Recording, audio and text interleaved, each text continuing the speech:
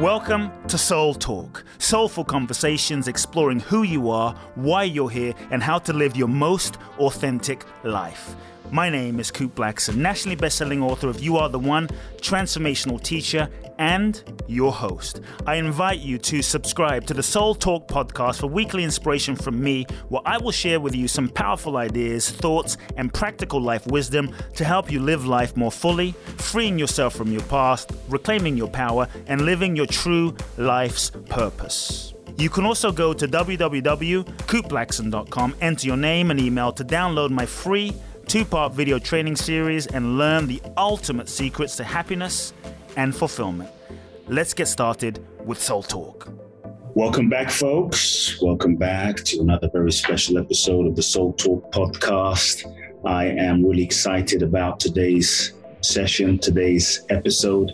I get to interview the incomparable empathic healer, speaker, best-selling author. His newest book, you probably have heard of him, but his newest book is All for Love, the transformative power of holding space. He's been on Soul Talk before. We had a spectacular interview. He's full of heart, full of authenticity, full of love. I'm excited to share him with you today and excited to hear about his new book. Welcome, Matt Kahn. Thanks so much for having me. It's such an honor to be here. Great to have you, brother. I've been excited to rap with you about your new book. Yeah. All for Love. All for Love. I mean, ultimately, what else is there?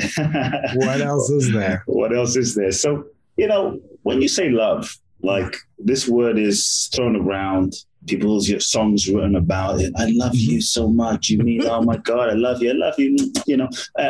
Let's just start with, I guess what might seem like a simple question is just, when you say love, what do you mean? It's a great question. I mean, what a great question, right? What is love? We could answer this a lot of different ways. Some people will look at love as the electricity of arousal.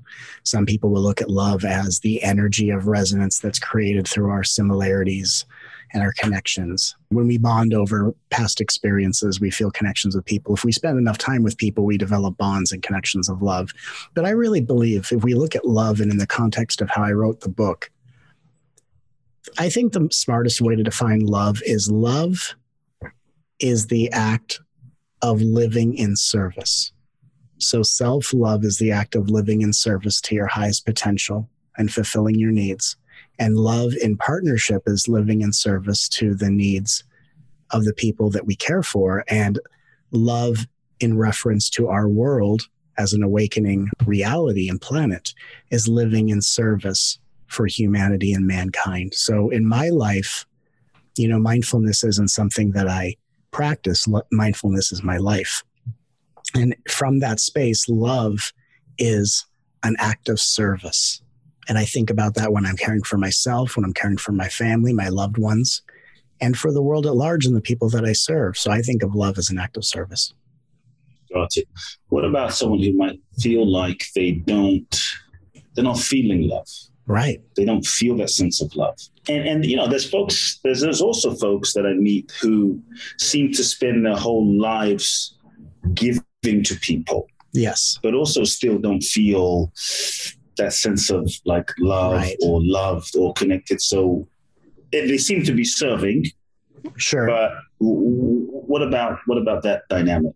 I think that's a really great point. And I think that what happens is that when we're serving other people's needs ahead of or instead of our own, then we have more of a search for validation or trying to impress someone. And I think getting back to the first thing you said is, some people don't feel love. And what I think is interesting about the spiritual exploration of love is that love as an act of service or love as the recognition of unity in all beings isn't necessarily limited to a feeling. We may, as human beings, call the greatest sense of arousal, the deepest connection. We may call that love, or when our egos are having its needs met, or when we find ourselves elated by a connection, we can call that love. But I believe love is the journey we take with one another, not the feelings we feel from each other. And so I think that what's interesting is I look at a world where people don't feel love, and I think, wow, what a great invitation to deepen and broaden the meaning. Because if love is a feeling, then when you're not feeling the feeling, you're either trying to manage the person you want the feeling from, or trying to manage the situation you want to feel that way from. And I think from a deeper place, love is not necessarily a feeling. Love is a recognition of interconnection. And when we notice the interconnection of our light being one with the light of all, we naturally start living in a service to other people that is neither overgiving, depleting of ourselves, or putting people before us. Yeah. How does one recognize that interconnection? Because we hear that, like we're all one. Like we're all one. Mm-hmm. Like I am you, you are me, we're all one. And I think for a lot of people, at least it doesn't feel that way. They don't have that embodied experience. Right. And so what can they do? What's a step to start accessing, not just like as an intellectual concept of something like you read in a book, like we're all one, okay, of course. Got it. But then how I behave in my life sure as hell isn't that. Right. And I'm not in touch with that experience of feeling the oneness with you. Absolutely. How do we crack open to that oneness? Well, I think what we do is we notice what happens when the realization of oneness dawns. We recognize what human beings naturally do once they've realized oneness. And then we say, if this is how we act when we're realized and we're awakened to oneness, maybe that could be the practice towards awakening to oneness. So, for example, if someone doesn't understand interconnection, right? Interconnection, right? Interconnection. Yeah, like if they don't understand unity consciousness or interconnection, I would say that the practice or the application to kind of get more in touch with it is asking ourselves the question, am I treating other people exactly the way I want to be treated? Because one of the prime divisions is I expect so much from the world and I don't show up equally. That's one of the prime divisions. So we can heal that fracture and that division by asking ourselves, am I treating other people the way I want to be treated? And then, of course, the ego comes up and says, well, no, because they're acting this way. And when the mindful invitation is, what if, and we frame it as a question to make it less intimidating, what if I dared to treat even just one person the way I deeply want to be treated? Then it becomes, what if I wrote down all the phrases I want people to say to me and I start saying those to other people? Right? And then we start acting from a space of unity consciousness where everything that is meaningful to me is now the gift of meaningfulness I share with other people. And over time, we start to see other people exist in our reality to practice giving to other people what we want. And the more openly we give to other people, the more we're receiving what we're giving. And then we start to see the unity in that. So we're not waiting for it or trying to even get it from someone else anymore from that place. No, because again, love is about living in service. And I think that a lot of people in the world do things for other people, but it comes with an agenda. I'm doing this for this person to keep them happy, to keep them from being upset with me. Or if I just do what the person in my family asks me to do, I can avoid this discussion, this manipulation. And so a lot of times when we're in an unconscious reality, there's two things people usually do. It's either the agenda is what can I get away from as an avoidance, or what can I get away with? And neither one of those is an act of service. And so when we come into consciousness, the ego, which is just the part of us when it's, in its most inflated sense, is just trying to get its needs met in the most self-destructive, unconscious manner. Right. We start to realize that we can actually have our needs met in consciousness. It's not going to lead to the instant gratification the ego is fed by. But when we start to say, what do I really want from other people? And can I even for just one moment, like even if we take a situation where someone's watching or listening to this and there's a grudge or there's a conflict in their life with a certain family member or partner, they ask themselves the question, what do I want this person to say to me in the best case scenario? What do I want to hear from them? Can I be the one that says that to them? and just to see what happens. And so these little, I call them social experiments, or people would call them spiritual practices. It's really about transitioning into life as a form of service, which doesn't exclude us, but it frees us from this, what am I trying to get from others, and what am I trying to prevent others from taking from me? Yeah. It's a completely different paradigm and focus. Yeah. I want to go back to the feeling part. Yeah. You said love is not a feeling. And we're so conditioned to be like, it's a feeling, and it comes and it goes, and I'm in love and I fall in love, and then I'm out of love. It's like, I was in love with the person a second ago. Now I hate them. Like, what happened? And so, like, if someone is in a moment where they say, okay, Matt, I'm not feeling the love. Are you telling me to act it?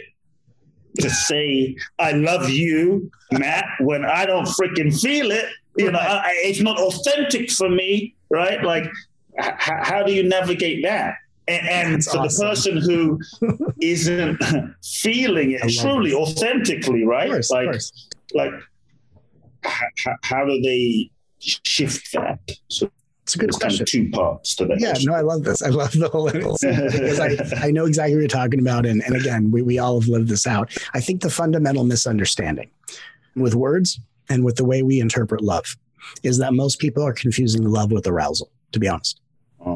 That most people feel the closest to unity consciousness through arousal, which is why people chase orgasms, just to go there. That's why shortly after an orgasmic release, and there's that arousal, some partners and people become avoidant because they all of a sudden are feeling this self-contained space of, oh my God, I feel totally one with myself. And it's this interesting dynamic of how we confuse arousal with love. I am of the firm belief that love is not a word we can use without including the journey of time.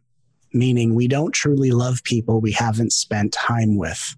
And time is the journey we take to evolve together, to grow together.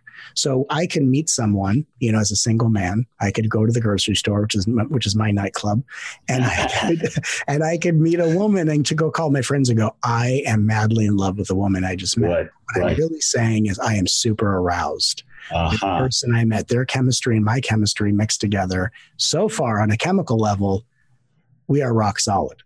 And then I will take a journey of getting to know them slowly because love only grows in time. And so I think the biggest problem we have on a societal level is we think of love. Now, love is a timeless reality of unity, but we manifest it in physical form through a journey of time. And I think when we emphasize the arousal and we disrespect the beauty of time or don't give it equal respect, that's where we have a very imbalanced understanding, confusing love with arousal. And to your other point, if someone's just not feeling the love, because usually for most human beings, they feel the closest to unity consciousness when they are sexually aroused on some level. So the question is, and for most people, they're the most heart-centered when they're sexually or physically aroused. And then the rest of the time, they're totally shut down in their conditioning. And so if they have someone in their life and they go, okay, I want this person to say, I love you to me. And Matt's saying, go say, I love you to them. And let's say from your example, right, their inner Kurt Blackson kiboshes that and goes, hell no. I don't feel like it. And so then the inner Matt Kahn comes back and goes, okay, no problem. What if you start saying to yourself the words you want this person to say? So to wake up from a divisive play of, I'm trying to either wait with resentment for you to tell me what I withhold for myself, or I'm going to try to overgive to try to subtly manipulate those words out of you. Instead, what if I actually just stop and say to myself what I'm waiting to hear? Hey, I love you. And the first time people say it, they might go, well, that feels foreign because the subconscious mind is saying, I'm not used to hearing that from myself. It's a new experience. And so the foreignness of it, people interpret as inauthentic, but the foreign nature of it is the subconscious mind saying, this is something new, which means this is a new frontier. You're building new neural nets in your brain.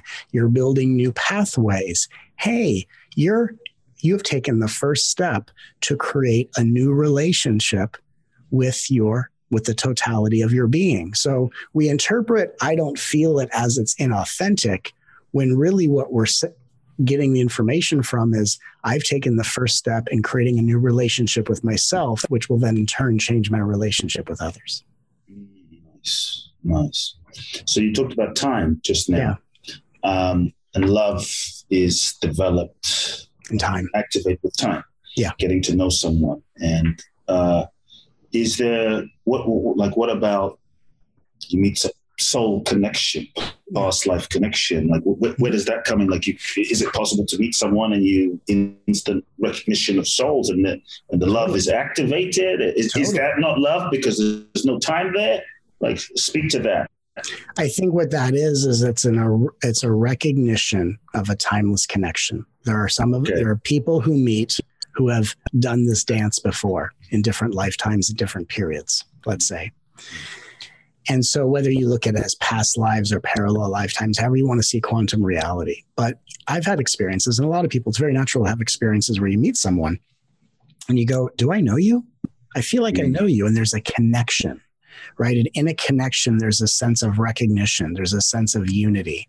But earlier I said most human beings don't experience unity outside of arousal.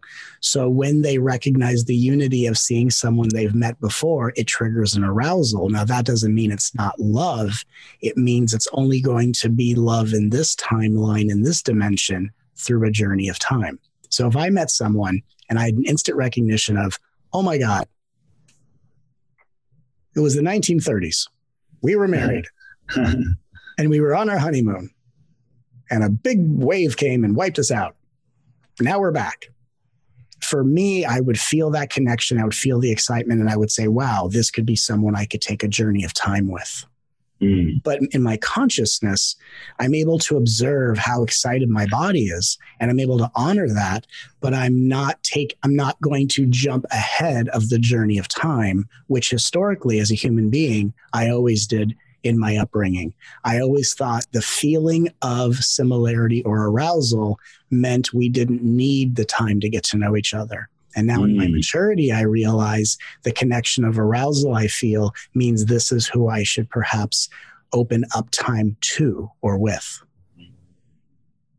Yeah, speak a bit more about that. Like, how do we know who we should open up time with? Like you have all these connections, attracted here, attracted to this, right. How do you know who you should really zone in with? How do you know who a partner is to take that journey with? Like, are there any signs? Are there any signals? Are there any things we should be looking for? Like, what should we be looking for? It's an interesting question. And I can say in my life, just on a personal level, in my relationships, I've learned so much from each and every partner I've ever had. My ex in particular that I'm thinking of, was such an incredible teacher and reflection for me. And we grew so much together. But I'll tell you what I've learned in my maturity.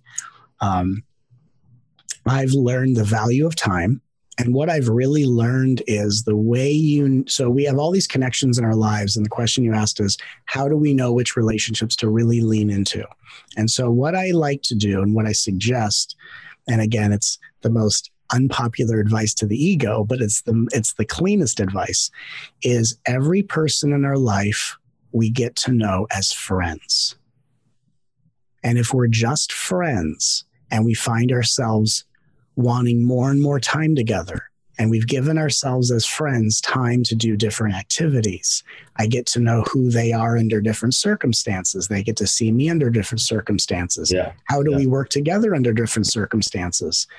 Do our patterns complement each other, or are our patterns colliding? And so I think what happens is some people get so into the arousal, they bypass the necessity of time. They jump into a committed relationship. They go on a vacation, and then life happens. And then this is the first time they're actually getting to see how they work together in partnership or friendship. And what I find to be true is that when I meet someone that I'm attracted to, and this is just how I operate, because I can very much feel how my body is being called, in union with the person. At the same time, I want to see how we are as friends and in connection and in communication. I want to see how we process information back and forth. I want to see the dance that we do, because you put two people's energy fields together and they're going to do a dance. Yeah. Even if and sometimes when you initially meet someone, some people are sort of, I don't say acting, but dancing, and the authentic dance doesn't always reveal itself until with a little time. First date is a show. And we try now, we're going to be real. Okay. But I think that it just takes time to see who we actually all are. It's innocent and endearing that we want to put our best foot forward. We want to be our most preferable, idealized self. But that's not who we are in everyday life. And so I want to see, when I'm in connection with someone, just using me as an example, I want to see who we are together. And what I also want to see, and this is actually another little thing that I don't think gets talked about enough, is I want to feel how the connection and arousal feels. Meaning, am I feeling that kind of deep connection under certain circumstances? Is the energy I feel for them kind of steady? Does it go up and down? Is our connection seasonal? Are we better off just being friends who happen to be attracted to each other, but kind of just, so I like to kind of just take time and let time show me where this fits into my life, to be honest. And for me, I like things in certain categories personally. I know these days a lot of people like to keep it very loosey-goosey, very in the gray and whatever. But for me, I like it actually very definitive, because I find it to be the cleanest, energetic way to relate and connect. Beautiful. Yeah. And so let's say someone they're taking a dance together in time, and I don't know how much you're willing to share from your experience here, but also I guess the overall question is, how do you know that it's time to break up, so to speak, time to transition the relationship? Right. And again, you can share whatever you feel comfortable with. How did you know? Like it seemed like you were really in love with your partner, and the love is profound, and you could feel that as you share about it. So why transition? If you love each other, the love is there, the love is still there. What's wrong, man? Why shift the relationship? And how do you know when to shift the relationship? If it's not working, how do you know? If it is, if the love is still there, how do you know? Right. So give some guidance there. I think that's a great question. I think that when we look at relationships, we get together with people, we take a journey of time. The question is this person I want to spend time with? Versus wanting to do certain recreational activities with. Is this person I want to share time with?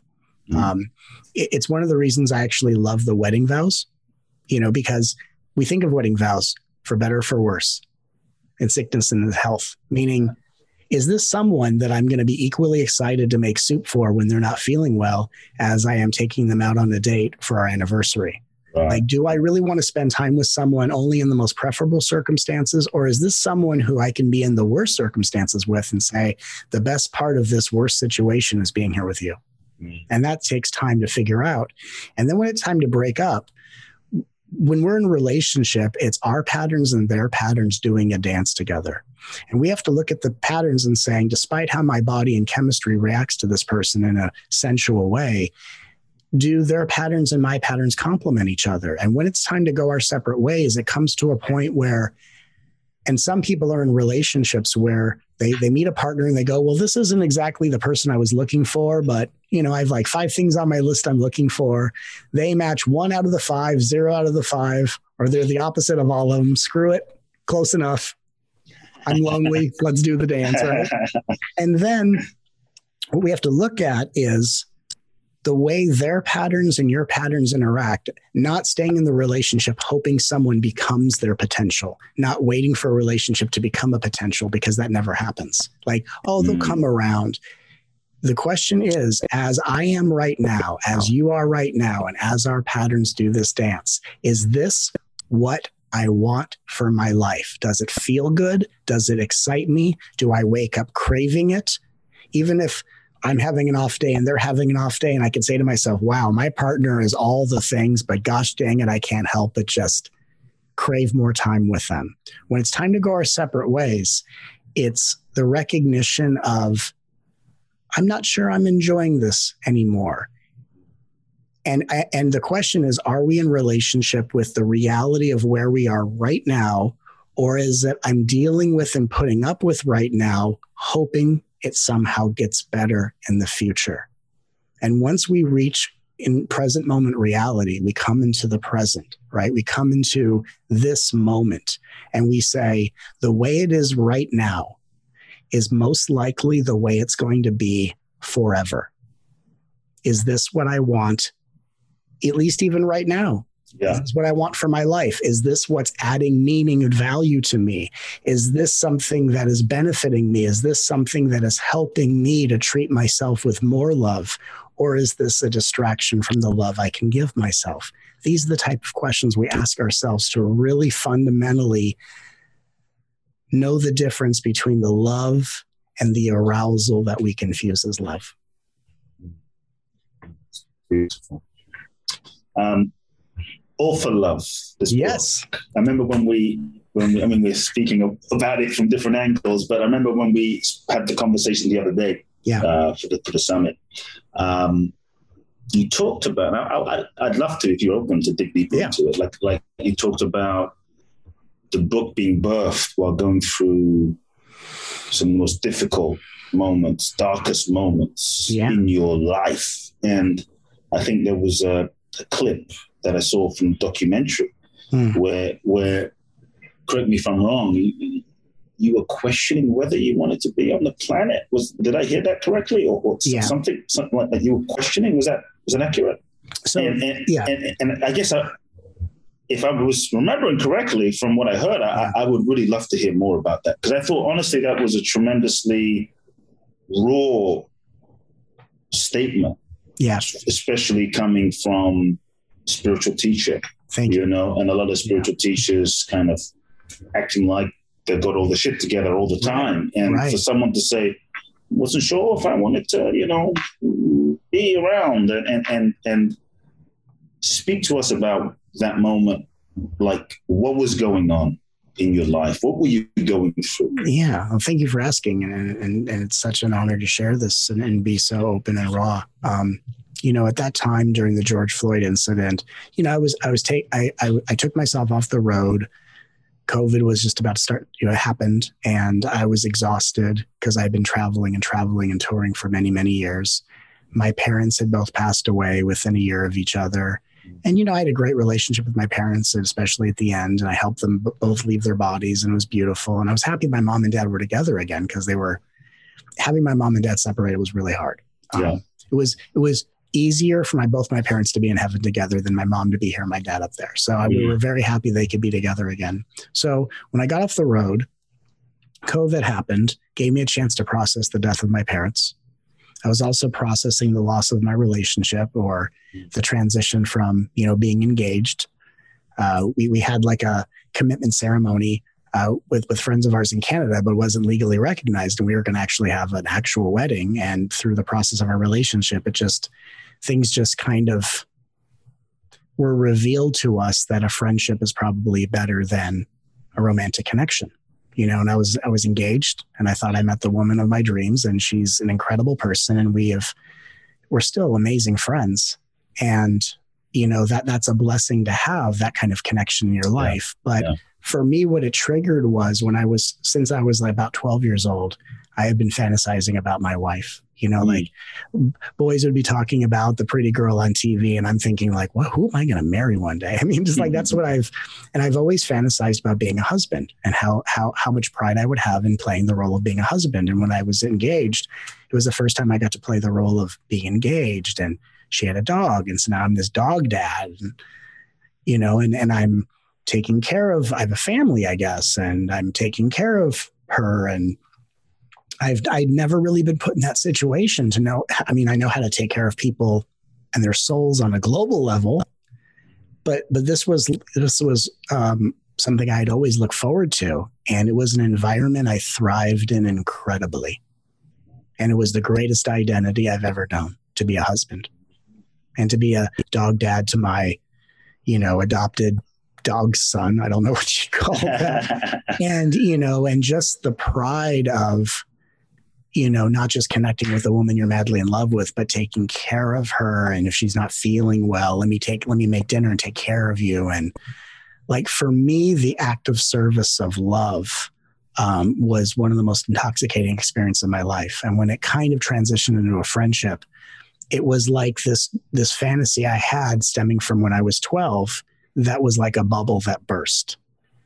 And that, along with processing the death of my parents and it all just kind of rattled me, and it rattled me to my core.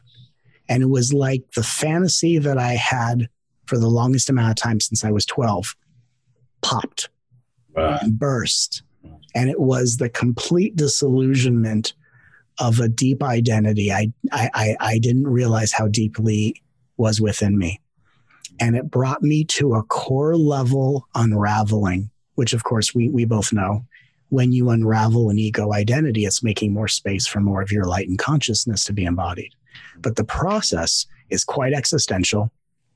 It's quite painful, disillusioning, it's confusing. And so I went through this experience of grief and loss unlike anything. In fact, the loss of the relationship, or the transition of it, was 100 times more intense and harder than processing the death of my parents. Because when I was younger, I would push away my mom's love, because when my mom would get angry, which was often, she'd become a monster. And then instead of saying sorry, she'd want to hug me as her way of saying sorry. And as a kid, I was like, I don't want you to touch me. I don't trust you. Mm. And so as a 12-year-old, I learned to project what I didn't get from my mom onto young women. And that became my little dance as a young adolescent. And so when that whole pattern just blew up inside of me, my sense of self as a person was like a forest fire. Wow. And I taught publicly the entire time I went through this process. Wow. And because being of service actually was something that comforted me through the process. But this healing was the first time my confidence had ever been completely rattled. And it wasn't like I couldn't do my work. It was that everything around it was just, I was overthinking everything and just so in my head and just in such a state of disarray. And when I said I wanted to leave the planet, I would never take my life under any circumstances ever. That's never something, I would never go there. But what I said to my guides is, if this life is a journey, taking this journey to see how far we can go, like me as Matt Cohn serving the world in my evolutions, like a gauntlet I'm running. It was my conversation to the guides of, I'm not sure how I'm not sure I can go any further. I might be done. And all that I meant by saying that was, I'm not going to take my life. I'm going to keep going, but I'm not sure I can keep going. This might be the edge I can't cross in this lifetime. And if you'd like to send a little ship, little flying saucer, and have my extended family come pick me up, this might be it for me. And it was actually one of the first times in my life that I completely accepted defeat. Wow. Because I was raised in a family of warriors, and I was raised in, doesn't matter how much you get beaten down, you will pick yourself up and you will try again. And I always lived like that. I lived like that on a tenacious level. But this was the absolute defeat of whatever amount of unconscious masculinity was still active in me. And it completely destroyed me so that I could be rebuilt as who I am now. And I'm so thankful that this has happened. Wow. Yeah. So I'm curious, like in that darkest moment, in the death. Yeah. Can you just share a bit about that almost like a resurrection, a rebuilding process. Like, share a bit about that. Like, what were the first moments of rebuilding, and how did you start coming back to this new, even more sort of aligned expression of Matt Kahn? Well, it's funny. They say the healers need healers. And I found myself sitting in the presence of a healer who could serve me the way I've served so many people for over 15 years. We sometimes, as healers, we don't sometimes always take enough time to heal ourselves or know what needs to be healed. For me, I'll take the time to heal anything if I know it's there. Yeah. And I sat with a healer who healed me from my core and helped rebuild me. And that healer's name is Matt Kahn. And I literally sat in my living room like I do on stage, and I channeled for myself day in and day out. And I ran frequencies. What was that process like? You would sit and go back and forth, or walk us through that? I would sit on my couch like I'm on stage, because sometimes what I do in my house, this is a little behind the scenes, like if I'm going to go do a retreat, and I'm always like, okay, this weekend I'm going to be at this retreat center. I'm going to do this teaching. And I always I call it a sound check. Like, what frequency am I running? And I literally will just start channeling. I can just start channeling at the drop of a dime, and I start to feel the energy to go, oh, that's what's going to be cool. So I sat in my living room and I just literally start, boom. And I just start, for me, I can just open my mouth and talk without thinking and just go. And I start running energy. Yeah. And I started going and going and going. And then there'd be a pause. And then if something would come up, I would then take on the questioner and ask the question. And then I would go into boom and I would answer it. And I was playing both for myself. With yourself. And I was doing it. And then I would, another part of it was, from serving people for so many years, I became very inactive. I used to be a personal trainer, a bodybuilder back in the day, and I became very inactive and sedentary. I started to get more active. I started getting in better shape. Another thing was I also realized that I have my life is so devoted to the expansion of consciousness that the other side of consciousness is artistic expression. And I realized I didn't have as much as what I needed. And for me, one of my most beloved forms of art is culinary. And so during COVID, when I would typically travel across the states and meet with family and go do holidays, and in COVID, no one's traveling. So I'm spending holidays by myself in this state, channeling for myself, feeling like I'm existentially on fire. And I'm working out, and I celebrated the holidays by myself, like a lot of people did. Wow. But I threw myself Matt Kahn Appreciation Day parties. And I would celebrate the accomplishment of, you have been devastated, but you're working through it, and I'm proud of you.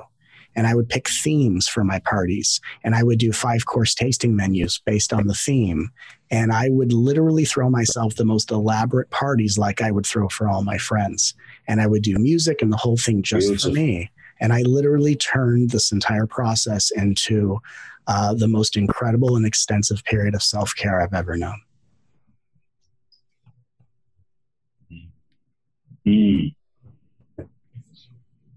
Beautiful, man. I'm feeling the energy of that whole experience, as you're sharing, and I was in service to me, and the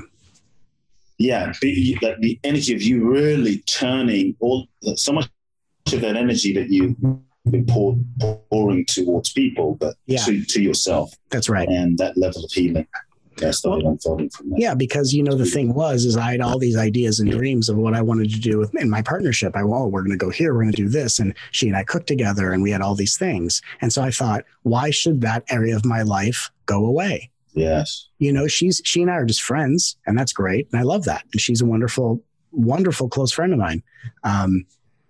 But why should the joy of my life stop because she and I aren't romantically connected? So I dove so deep into culinary I dove, and that's how I taught myself how to cook, not during that period over my life. I've taught myself how to cook, but this was a period where I really refined my culinary skills. And it's like any skill you have to, they say you put in 10,000 hours or whatever. Yeah. You put in so much time to something, you get comfortable with it. Wow. And especially with cooking, when you get comfortable with cooking, it's no longer arduous. It's no longer hard.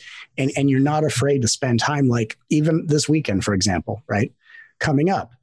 We're doing this interview. I'm going to have this weekend. I live in Portland. It's going to rain all weekend. Most of the weekend, I'm going to spend time just cooking myself small courses all day. Wow. And I will literally cook probably 4 to 5 courses a day, 3 days in a row. I love to cook, and that's how I love myself. Healthy food, sexy food. And just the time I take to plate artfully. And then as I'm eating, I'm critiquing in a very nice way of just, I always want to learn, like, ooh, what could I have done? Or, why was that? And for me, aside from channeling for myself and being my own healer with the universe, which is something that just dropped in when I needed it.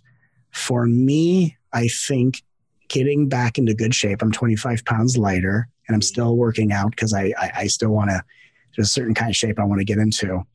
And that in the culinary, what I found is that the ego in its worst state of emotional disillusionment wants to sleep, wants to rest, right, exhausted. Right. And that can be important. But I found for me, when I did that too much, it made the sadness a lot worse. And what actually healed me and helped me take this energy of raw emotion and turn it into a transformative experience for myself is when I used the energy of how devastated I was and I applied it to my life and saying, what can I focus on being better at in my life? And it was a bold choice. And I dedicated myself to it. And it really brought me out of the depths of my pain. And it really showed me how much that relationship helped me evolve, how it prepared me for the next relationship I'll be in, how it introduced me to the next highest version of myself. And it really helped me put all the pieces together. But instead of just being in the field of the pain and the disillusionment of what I thought would be, I used that energy to say, where are the imbalances of my life? How can I use this to make myself an even better version of myself? How can I become Matt Kahn's head chef? How can I become Matt Kahn's stunt double and go to the gym? And how can I take this and not like I'll show them or any of that? But I literally use the deepest despair as the greatest invitation for my next level of expansion and mastery. And that's what I wound up doing. Powerful. Yeah. Powerful. Beautiful. Yeah. And then just feels like, a lot of great art is created out of despair, and out of pain and out of those moments. And so it really feels like you use the energy and the feeling of like, your life becoming art, and you are part of that art that was created. Yes, and part of the art that I created, in addition to all that, was I wrote the book, All for Love, Transformative Power of Holding Space. Now, during this time, also the George Floyd incident has happened. This is happening, and many cities and countries are on fire, and there's protests. And so I started to see how the world is really changing. And I don't look at the world right now and define it as such. We're in a big transition. Yeah, I want you to speak about that. It's like as we look at the world, for the last few years, the world has been going through a lot of transition, quantum shifts, leaps. I mean, it's an interesting time to be alive. I think none of us really. 2020, we had our plans, and then boom, it just imploded into a whole nother thing. And I'm curious from your spiritual lens, as you look at the planet. I think a lot of people have been feeling the uncertainty, fear. Some people feeling defeated when they see what's going on.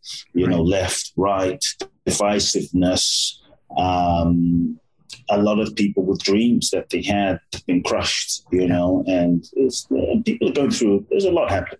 And so when you see what's happening, can you provide some perspective from a sort of higher perspective as to like, what the fuck is going on, man? What is going on planet Earth? Have we just lost the plot? Is the world going mad? Is it what's your viewpoint? My viewpoint is that we are in a very critical stage of the ascension process. Obviously, this isn't the love and light chapter of the ascension. This is more of the Book of Revelation, the musical. This is an interesting time. But what I see happening is that what I see always in the collective is that the collective always follows a very specific pattern. And the very specific pattern we can always look at is 3 words. Absorption foreshadows transcendence. And so what that means is that what we will transcend on a collective level, we first must be fully absorbed in. So for example, in order for us to transcend the limitations of systemic racism, we have to be absorbed in bringing to the surface what's been swept under the rug for so long, which we saw a glimpse of through the George Floyd incident. And we look at things like separation. We look at right now, not everyone, a lot of people are finding a false level of safety and hiding an opinion. Which side are you on? Are you for this? Are you against this? Oh, you're for that. I'm against that. Oh, we're enemies, not friends. And so we're absorbed in divisiveness as a foreshadowing of transcending it. So I think there's a lot of us that are going to feel a lot more comfortable in the transcendent stage of ascension. But right now we're in a critical stage of absorption, which is we must be absorbed and identified with certain conditions of unconsciousness that brings to the collective an awareness. And then that awareness starts to move us into the transcendence of these pitfalls. And it's going to take a little time for this to happen. And it might be, it's been uncomfortable, and I totally understand. But fundamentally, this is the process of absorption foreshadows transcendence, is how the collective expands, ebbs and flows, which is a different process than how an individual ebbs and flows. And so a lot of us are looking at how we have evolved, and then we look at the collective and go, wow, this is a much slower process. And more sophisticated. I mean, it's one thing to hold space for your journey and to wonder when things are going to open up. But then when it's on a collective level, it's just a more sophisticated system. So the reason I wrote the book about the transformational power of holding space is because holding space is the awareness of how do I relate to myself and others from the awareness of all that we're truly healing. And how do we communicate from that space? Yeah. Can you just clarify, what do you mean holding space? So holding space means if I'm connecting with you, right? If we're connecting, I am not just here talking to you, brother to brother, man to man. I'm also aware that you're a soul on a journey just like I am. And I'm aware of that you're on a healing journey. And so whatever is going to happen in our interaction, for better or for worse, is going to be indicative of the healing journey we're both on. And so I think what holding space really is how do we relate to each other from a holistic perspective that includes the spiritual journey of all we're becoming and healing, and not just the limitation of, am I getting what I want? Am I not getting what I want?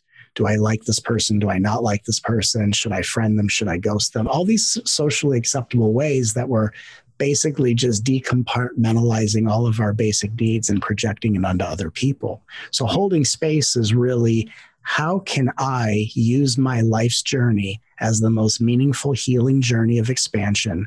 And how can I equally hold space for other people as a way of getting to know my highest self within me?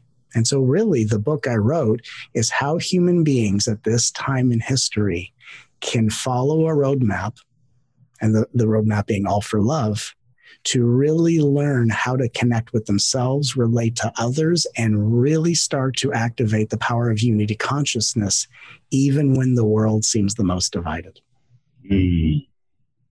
Powerful. So I have a specific question. Yeah. And so we're going to bring it granular for a moment. And okay, division. All right. Biden, Trump, left, right, yeah? This whole conversation. Vaccination, non-vaccination, like this whole conversation and people, friends breaking up friendship because like you're vaccinated and I'm not vaccinated and you're stupid for getting vaccinated, you're stupid for not getting vaccinated, and just back and forth. And so like in the real world, every day we face situations where we meet the opposing viewpoints and people are getting really tripped out when someone has an opposing viewpoint. And it's almost like you can't have an opposing viewpoint. Otherwise someone's going to, unfriend you. And so like in many ways, we're not able to hold space for duality or the opposing viewpoints, it seems. And so what advice can you give? Because it seems so charged, what advice can you give for when we are in situations like a Biden supporter meets a Trump supporter, and now they're, fighting each other? Like what advice can you give? Let's say a son, he goes home for Thanksgiving, and the mother is a Trump supporter, and vice versa, and like, how do they relate when the viewpoints seem so opposed and they just get into it? The moment you start the conversation, just get into it. And so how does one navigate that? It's a great question. And I'll answer it by sharing a story, something that happened to me. True story. Sure. Truth is always funny. So I was on a plane, as I am many times, and I always meet people, and just meeting this person next to me, and I'm just talking, and I'm a very polite, talkative person, and we're talking, and I said, "Oh, so what are you passionate about?" We're just talking. What are you passionate about? Love to know more about you. And they turned to me and they said, "Well, I'm only passionate about one thing." And I thought, this is, and I said to them, I said, quite a buildup. Wow, I can't wait to hear what this is. They said, "I'm only passionate about Donald Trump." Right? She's only passionate about it. Yeah, that's what she said to me. Like, okay. And this was when he was like, I think it was during the time he was running, presidential run kind of a thing. Just, I'm hot for Donald Trump. Right? Now, a lot of people in that situation would probably handle that a lot of different ways. But what I said was, I'd love to hear about that. And she went off for like 5 or 10 minutes on all the great things Donald Trump has done, and in her perspective, and blah, blah, blah. And I said to her, "Wow, it's really incredible to know what you're passionate about, and just to feel you sharing your passion is quite an exuberant, beautiful gift to behold." Because for me, watching people be passionate doesn't have to involve my experience or opinion of the subject of their passion. That's irrelevant to me. Like if someone's a fan of, like, so she says, "Oh, thank you so much." And then of course in her mind, couldn't let it lay there. And she goes, "So what do you think?" Now it's getting interesting. And I said, and I'm being very clever. And I go, what do I think about what? Being so clever. What do you think? What I think about what? What do you think about Donald Trump? And I said, "I don't know." She goes, "Well, what do you mean?" I said, "I've never met him." Valid point. And she paused. I said, "I know the most about Matt Kahn. So if you have any questions about that guy, I can totally answer. I can tell you his favorite colors, favorite ice cream flavor. Yes. Anything about Matt Kahn." She goes, "Well, you see him on TV." And I said, "Well, you'd have to ask my TV."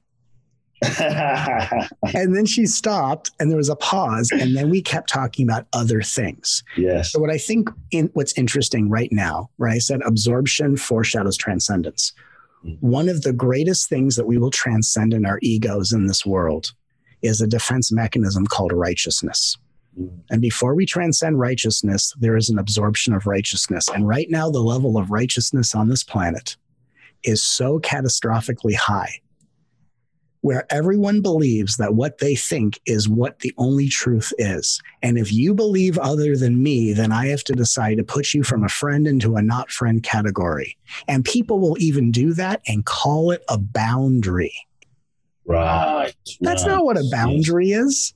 That's a form of rejection, and we're free to reject. It's our will and right to do that, but let's not call it a boundary. A boundary is when I say to myself, I've been at my family's functioning for an hour and a half now. I'm starting to feel tired, and I can see that I'm kind of chipping away at my maturity, and I'm about to age regress and not say nice things. So maybe I should get the hell out of here and take care of myself. Boundaries are for me. Boundaries are for us. They're not against other people. In certain cases, if you're being abused, of course, a boundary. But most people walk around nowadays, righteousness is their ego's form of karate, and they act like boundaries and opinion is this karate I learned at the YMCA, and everyone wants to practice their karate, and it's this inflated show of righteousness. Or like someone comes up and can say, I just need to tell you something. Do you? Really? And what they will tell me, which doesn't happen to me that often because I serve people, is what they need to share. That's their projection. And they say, well, what do you think about that? I don't. I'm just listening. And thank you for sharing that with me. Because I don't have the juice in me to do back to someone what they're doing to me, because that's a form of manipulation, right? I don't allow, and when I say I don't allow, this kind of went off in me like when I was very, very young. There was a realization of, if someone's not nice to me, it doesn't mean I have to be not nice to them. That's me being manipulated by their anger or their hatred. Yes. So I don't engage in manipulation. If someone wants to correct me, I'm just going to listen politely. If someone wants to share something they're interested in and I'm not particularly interested, I want to hear about their passion, because for me, connection is, I want to spend time with someone, I want to listen to them, and I want to support them. A true friendship is what they talk about and what side they're on shouldn't matter, because that's the power of a friendship. So for me, I could have friends on any side of the scale. Right? If that affiliation leads them to criminal behavior or a human rights issue or some sort of abuse against another human being or atrocity, as a human being, I have to step in and do what's right to be a part of this collective, community we're in. But people act like I can't be friends with someone who thinks differently, because then it makes me feel like I'm on their side. And it's just this righteous defense mechanism. And really, the righteousness that keeps us divided in difference is also the same space where racism comes from. And what really is the seed of racism? The seed of racism is the fear of intimacy. Because when you're intimate, you're in the unknown. And most people can only be in the unknown with people they know the most intimately. So in racism, there's this projection of, you're different from me, and I'm going to marginalize you, and I'm going to dominate you so not to be dominated. And here are these group of people who say, we're so afraid of these people having power and dominating us that we're going to kind of squash them. But underneath it all, it's actually division, and righteousness is the fear of intimacy. Because in intimacy, there's an equal exchange. And in equal exchange, everyone gets to be seen and heard. And so in this world where we are healing the core of racism, where we are seeing the inflation of righteousness, it's literally leading us into a transcendence where we can start a deeper conversation, which is, what is healthy relationship? What is healthy intimacy? And what does it mean for people to have their experience and for us to have our own experience, and to meet in the middle? That's where we're going. It's beautiful. Yeah. Yeah. And I think that back to holding space, I really can feel like that's to really be able to hold space. That's really part of what it's about. Right. To hold space for someone's experience and my experience at the same time. Not necessarily agree, right? But I really love what you said, to be to enjoy someone's passion, not necessarily the topic or what they're speaking about, but the fact that someone is enlivened by what they're talking about and their experience. And I think that's a beautiful thing, to hold space for that piece. Right. Well, I think holding space is to be mutually present to our interests and needs and to the needs and interests of others. Like I remember I was talking to someone else on a plane, another plane story, and I was talking to this person and what they were really interested in, and they collected stamps and rare coins. And they said, "Oh, are you into that too? You seemed interested." And I said, "Let me be honest with you. I don't give a flying you-know-what about stamps and coins on any level, honestly. But hearing you so passionate about it and learning about the different nuances and, oh, this one's the Willy Wonka golden ticket of stamps." And I said, just hearing your passion is enlivening me with an interest in something that I never gave much attention to. I said, so I really appreciate that you're shining a light of mindfulness on something that I have commonly overlooked. And I said, so this has really enriched my life, even if I will exit this conversation and not go buy myself stamps and coins. So, and for me as someone in this planet, just as a person, I mean, I could talk about my role as a spiritual teacher, but just as a person on this planet, the things I know the least about, I become the most interested in. And I think most people's unconsciousness is they're the most interested in the things they know the most about. And so then they have these kind of weird distortions where they go, I only want to be around people that talk about the things I want to talk about, or spiritual people talk about, oh, we want to be around like-minded people. But the reason why divinity dresses up as unconscious people is because divinity says, if I put you around more spiritual people, you're going to have a bigger spiritual ego. And then you're going to all be in this mutual space of righteousness. And what happens when you get around like-minded people and you all have the same kind of righteousness? You start turning on each other, Lord of the Flies. So what's interesting is it's kind of purposeful that we're not always surrounded by people of like mind, because life or divinity is saying, learn to connect with people without hiding behind the subject matter. Yes. Like when I relate to people, I don't talk about spirituality because the spirituality I teach is what I embody and who I am. And like I was on a plane, I give another plane story. Someone says, oh, you're a spiritual teacher. By the way, I think your next book might be Plane Stories, bro. Plane Stories. Right? Or Plane Stories. But, and they said, oh, what do you teach? And I said, I teach what I am. Yeah. I teach love.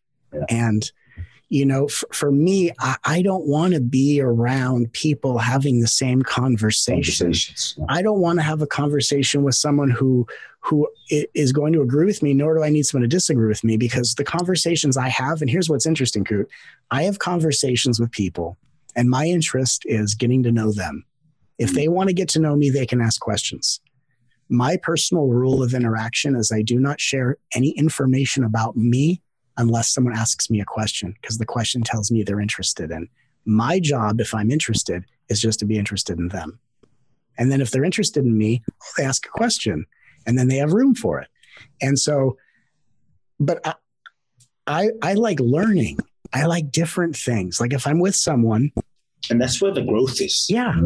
The expansion. Culturally, like I meet people from different cultures, and I'm so into food and I love cultures. I meet people from different countries, from West Africa to, Ghana, to all these different countries. And I study culture by food. And so I start talking food with them. I start talking about durawat, which is the dish of Ethiopia. And I start talking about different things. And we start talking culture, because for me, as someone who is incarnated into what looks like a white man's body, my living spiritual practice is to be a course corrective experience for anyone that has been wronged by a white person or a man. And so I love getting to know people. I love culture. I love human beings. And I love just getting to know the things I've never experienced. And I happen to find that very exciting. And one of the beautiful tenets of awakened consciousness is when your consciousness awakens, the unknown becomes exciting instead of fearful or intimidating. Beautiful. Yeah. Beautiful. I love it. Some of the best food. Mexico City, Oaxaca. Oh, Mexico City. Some of the best food I've had in Mexico City in Oaxaca, my life. Oaxaca, have you been? Well, I've had moles before, but I've never been to Oaxaca. Oaxaca, Mexico City, put it on your list. I will. It's exciting. You will be blessed, totally blessed. I love that. Yeah, amazing. I love, like, culturally, just like as an artist, I think of myself as an artist, even a spiritual teacher. I think of myself more of a spiritual artist who happens to write books and talk. But, when I'm cooking and I'm looking at, art, like as in my paints and all my different art tools, I'm looking at my spices and I'm looking at different cultural lenses, and I'm going to make myself something like, should we go to Morocco right now? Or should we go to Greece? And like, for me, having that awareness and having the ability, should I go to India? Should I go to which part of India? Northern India? And for me, it just has enriched me with such a flavor. And I think that for me, I crave so much culture because I grew up in a world where I personally didn't have much culture. And when I research the culture of, where I've come from, I go, all right, so I guess I'll spend time in the ether. And but was that? I was going to say, you have an open invitation to Ghana. Anytime. We'll take you to Ghana, immerse you in the culture, the food, the tradition. I mean, is that where you're from? I was born there. Were you really? My mother's Japanese. I was born in Ghana. My mother's Japanese. And so you just imagine the complete opposite cultures. But Ghana is so raw and real, and the spirituality is just in the kindness of the people. Yeah. Beyond words. Last question. Yeah. I'm loving the conversation as always with you, brother. Excited for your book, All for Love, folks. Thank you. Check out the book. It's based on when this podcast drops. The book will have been out for a few days, so go get the book right now. Don't wait. All for Love. I personally have pre-ordered my book to support my brother Matt. So get All for Love. You're going to be inspired by the stories. And I hope you write more plain stories, that's for sure. Yeah. But where do you see as you look at the world, where do you see, I guess I want to leave people with that sense of hope and possibility. So what excites you about where you see us going as a humanity, where you see the world going, the trajectory, the energetic kind of trajectory, where you feel things are moving? Yeah. What excites you? Well, give us a sense of possibility.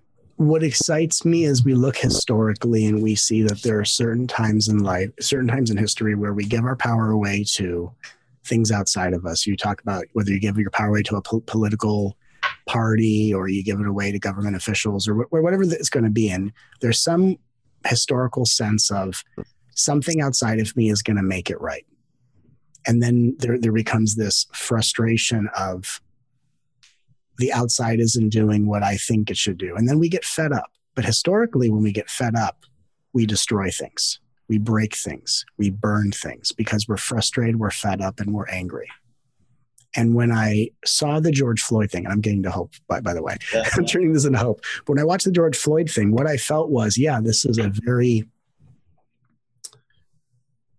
very big energy that people are releasing. But I felt like we're getting to a point in history where we can actually start getting fed up, but instead of destructive expression, I think I really feel like we're turning a corner into constructive expression, where we get so fed up with the imbalances, the lack of distribution for basic human needs for all people. And I think we are getting to a point where instead of playing out the same destructive pattern and then cleaning up that mess and giving our power away to people, I think we're getting to a place where we get fed up and we step forward and we come together. And I really felt with the George Floyd thing, that may not be the last example of that, just to be perfectly honest, but it felt to me like that symbolized to me we're turning a corner.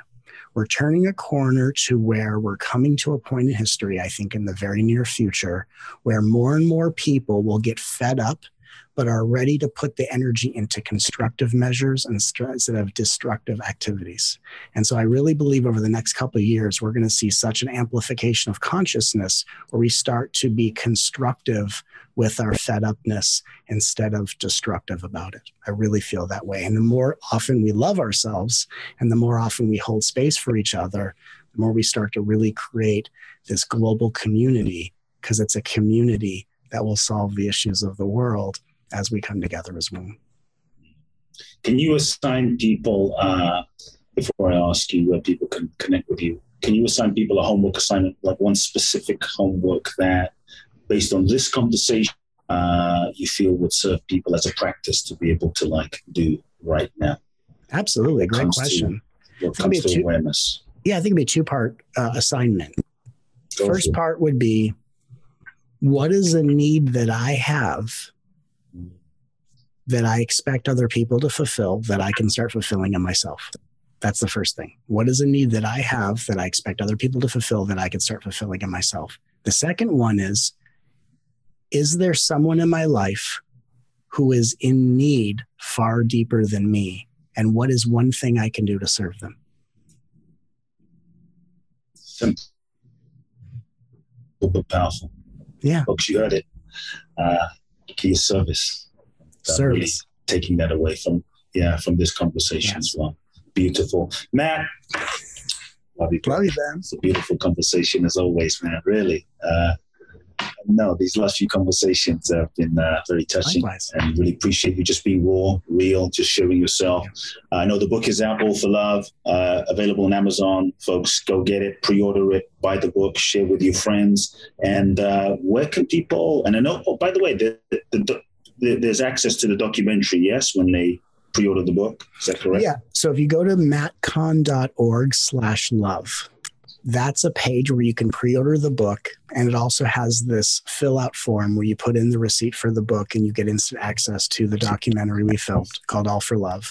And it's a full-length feature documentary that we filmed. That was one of the first times we filmed me showing how I do healing work publicly, where it usually happens at my events. But this was filmed. And then we followed the stories of the people of how their lives were transformed. And then it was also sharing my personal healing journey. So really, it's a documentary that heals.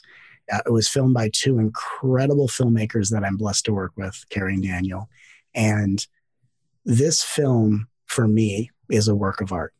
And people who have already seen it are blown away by it. And so we wanted to give this documentary as an extension of the book for its release. So if you go to mattcahn.org/love, go through the process, the two-step process of pre-ordering the book and putting in your receipt number, you'll get instant access to this documentary. It's literally a feature film documentary filmed like a movie, to the degree that we're actually now looking at perhaps film festivals, and it's really taking on a life of its own. It's something I'm incredibly proud of. Beautiful. mattcahn.org/love. Folks, check it out. Get the book. Watch the documentary. I know I will be. Folks, this is an amazing conversation with the amazing Matt Kahn, author of All for Love. Send me an email, coopblackson@coopblackson.com. I want to hear your key takeaways from today's episode. Share today's episode with all of your friends, and I'll catch you in next week's episode of Soul Talk. Love now. If you've enjoyed this episode of Soul Talk, please do share the podcast with all of your friends. Let everyone know, and make sure you download Soul Talk today. I'm looking forward to next week, where I'll get to share more inspiration with you. Meanwhile, follow me on Facebook, Instagram, or social media. You can find out more about my work at www.coopblackson.com. If you feel ready to take your life to the next level, join me at my exclusive event in Bali, www.boundlessblissbali.com, where you can find out more and apply. Also, make sure to remember to download my free 2-part video training series and learn the ultimate secrets to happiness and fulfillment at coopblackson.com. Sending you all big hugs and love now.